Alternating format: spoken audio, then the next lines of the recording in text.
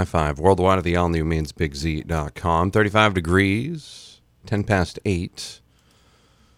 It's the first Monday of the month, which means Senator Libby is here. And yeah, he's here. He's right on time, like clockwork. We didn't even have to. The good news is we didn't have to sync this up with like jump ahead, fall back week. Right. That's nice. That's you know next what I week. mean? Yeah, that's always a challenge with these things. That's for sure. Got a lot on your plate, a lot of legislation you're working on. Let's start off with the first one here. Child care reimbursements. Legislature might actually take some action on this one. Yeah, so back in 2009-10 during the recession, excuse me, the state balanced its budget by making a number of cuts in lots of different areas, and one of the areas was around child care reimbursement. So the situation is you've got private child care providers that accept children that are paying the full price out of pocket, and then for low-income working families who get a little bit of child care assistance, they get paid a different rate. And so the state reimbursement for many years now has been half of the market rate. So say the market rate's $100 a week, the state would pay $50 a week for a child on a subsidy. So you can imagine that it's hard to keep your business running if you've got half of your kids or more that are only paying half the rate. So basically what we're doing is trying to increase the reimbursement so these child care providers that are so central to our workforce can stay afloat. And we had a pretty good vote in the Health and Human Services Committee last week. I think we had 12 out of the 13 members vote in favor of my bill to raise the reimbursement. And the good part is that we can use funds that are available now that come from the federal government. So it doesn't mean any tax increase. And it's good for providers, it's good for workers, and good for the kids too. Now, student debt forgiveness. I've heard this floated as an idea to attract workers to Maine because that's a big issue we have right now. Right. You know, getting the workers to work Right. and be here and live here and things like that. Yeah. Let's talk a little bit about that. Yeah, as I talk to different business owners across the state, the big piece of feedback that I'm getting is the needs have changed in the economy. 5 years ago, we were talking about taxes and energy costs and healthcare.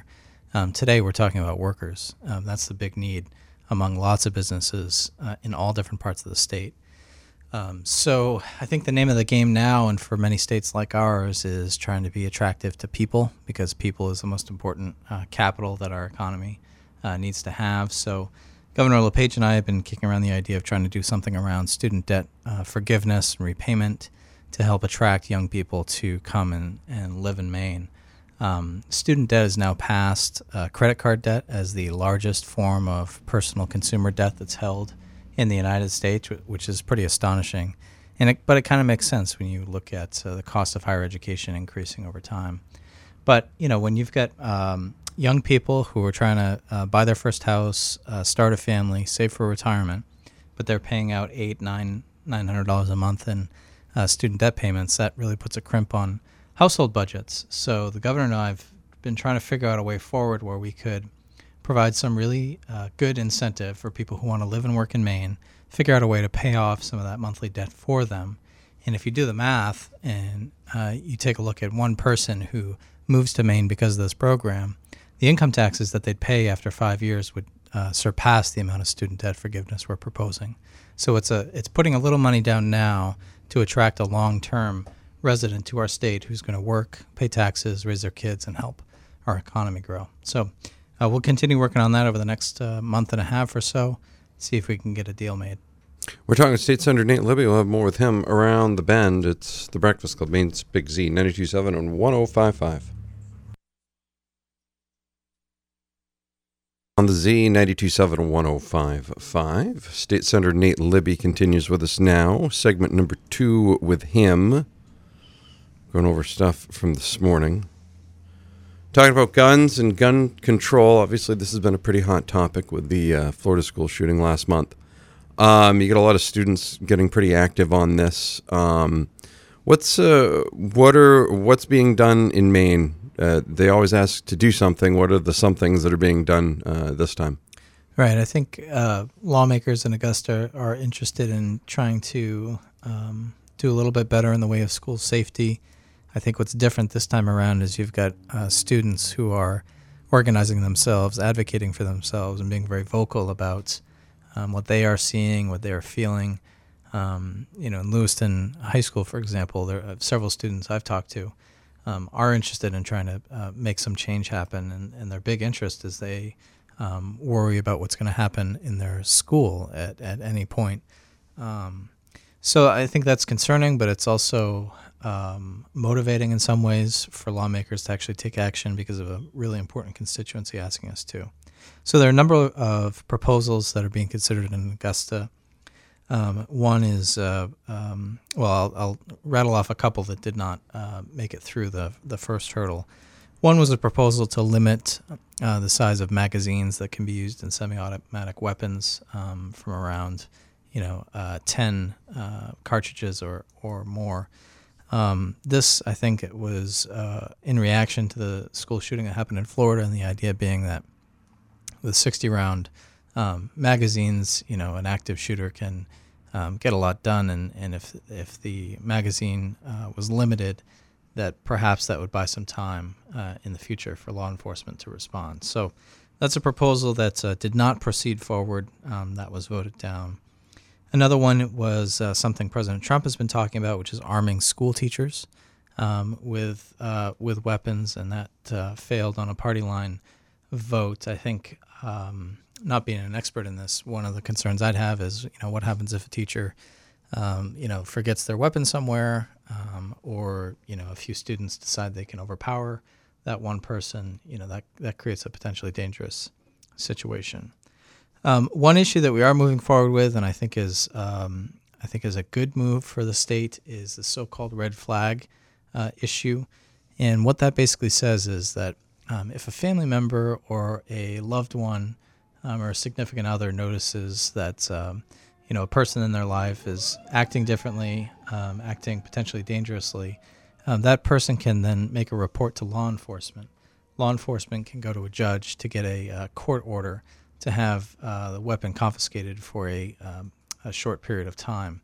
It's a so-called red flag issue, and we know that with a lot of these shootings, almost across the board, the folks that have committed these shootings have some severe mental health problems, and in some of those cases, if the weapon had been taken away for a period of time, perhaps some of these tragedies could have been avoided. So that's a new policy that we're going to be pursuing. That's one I'm going to be working hard to try to enact, one that I think could make a big difference in the way of gun safety and school safety. We're talking with State Senator Nate Libby, and we'll have more with him around the corner. We're going to be talking about the state's revenue forecast, a little bit about Medicaid expansion, much more. It's the Breakfast Club, Maine's Big Z, 927-1055.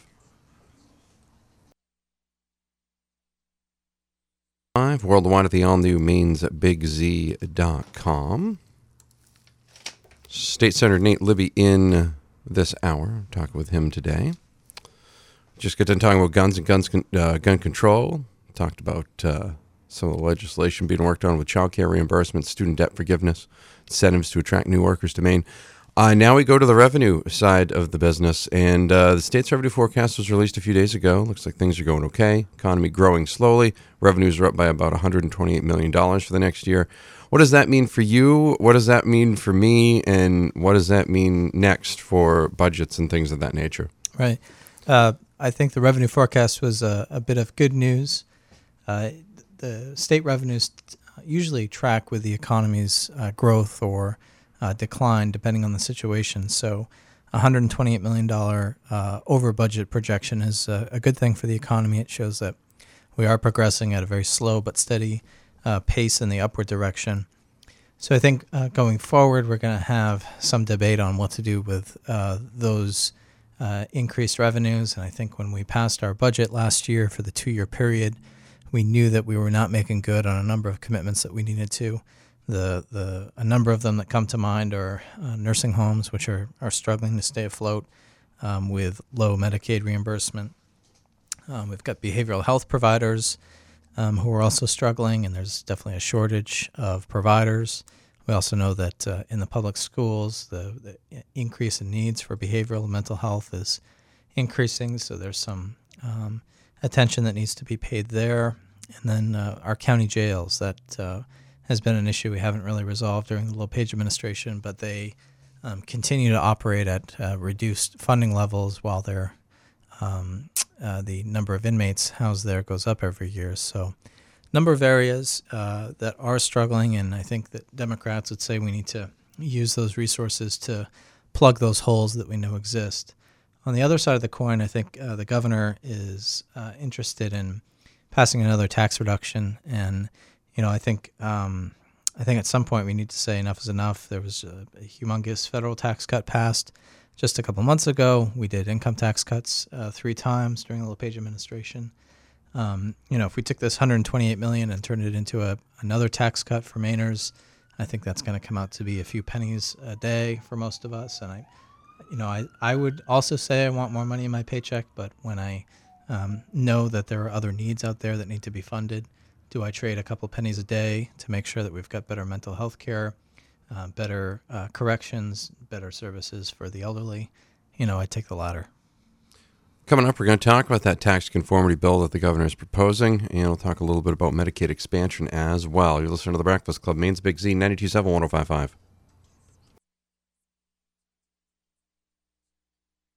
State Senator Nate Libby hanging out with us here in the studio. Fourth and final segment with him.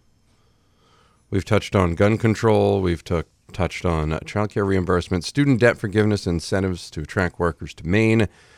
We've discussed the state's revenue forecast and funding needs. We touched a little bit on federal tax reform. We're going to circle back on that now.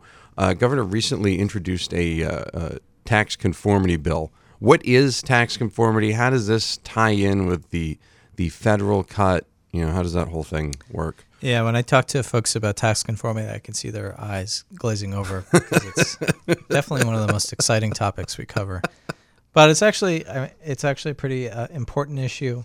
When the federal government makes changes to their tax code, it has direct impacts on the Maine state tax code because a lot of our tax incentives and credits and exemptions tie into what the federal government does. Some of that is for simplicity's sake. So when a taxpayer is filing their taxes, they don't have to keep 2 sets of books, depending on different programs that are available at different levels of government. So obviously the feds made some big changes to the tax code last year, and that means that the state of Maine needs to take some action to either conform to those changes or to not conform. If we did nothing, and this is sort of bizarre, if we did nothing in this session, there's going to be about a $400 million tax increase on Maine taxpayers because of changes that happen at the federal government. It's a little unintuitive, but the short of it is that we need to make some changes to the personal exemption that we all take in order to make sure that those increases don't happen. And in addition to that, there are some proposed changes to how businesses do their taxes. In particular, when a business purchases equipment for their operations, there are a number of tax incentives that are available to them to help offset those costs of making the investments. So what we're going to be dealing with over the next month or so is trying to craft a bipartisan tax conformity package that hopefully wipes out all of the tax increase that's going to be caused by the Trump tax cuts, but also make sure that businesses are not unfairly penalized by purchasing equipment. This is going to require some give and take from Republicans and Democrats, I'm sure. But the governor rolled out his plan last week, and the short story there is that he'd like to take basically 2/3 of that revenue surplus and plow it into a tax conformity package that I said would probably give most working people a few pennies back each day. And I think a few pennies each day, even though it is a tax cut, you have to weigh those benefits against where those monies could go to fill gaps that we have in mental health and corrections, in healthcare and that sort of thing. Governor demanding that we fund it now without raising taxes in terms of Medicaid expansion. Right. How are we doing that? Yeah, it ties right into our prior conversation. I mean, before the revenue forecast came out, we anticipated that there was plenty of funding in the Medicaid account to cover expansion. The law was pretty clear. The governor's obliged to start enrolling folks in the expanded Medicaid program by July 1st. I think with the additional funds in the revenue forecast, that definitely bolsters our argument. I think we can do it now, lowering the rates of uninsured folks, increasing the amount of reimbursement to hospitals. Those are all good things for the economy. Healthcare is becoming a major part of the Maine economy, and with a lot of these hospitals having to shell out a lot of cash for free care for the uninsured, I think the Medicaid program would help a lot because $0 in free care is a lot less than, say, $50 in main care reimbursement. So I think a lot of people are counting on us to get this done, and we're waiting to see if the LePage administration is willing to take that step forward to start implementing Medicaid expansion. State Senator Nate Libby joins us each and every month here on the Breakfast Club. Senator, thank you very much. Thank you, Maddie. Well, more on the way. 8:45, 36 degrees, Maine's Big Z, 927-1055.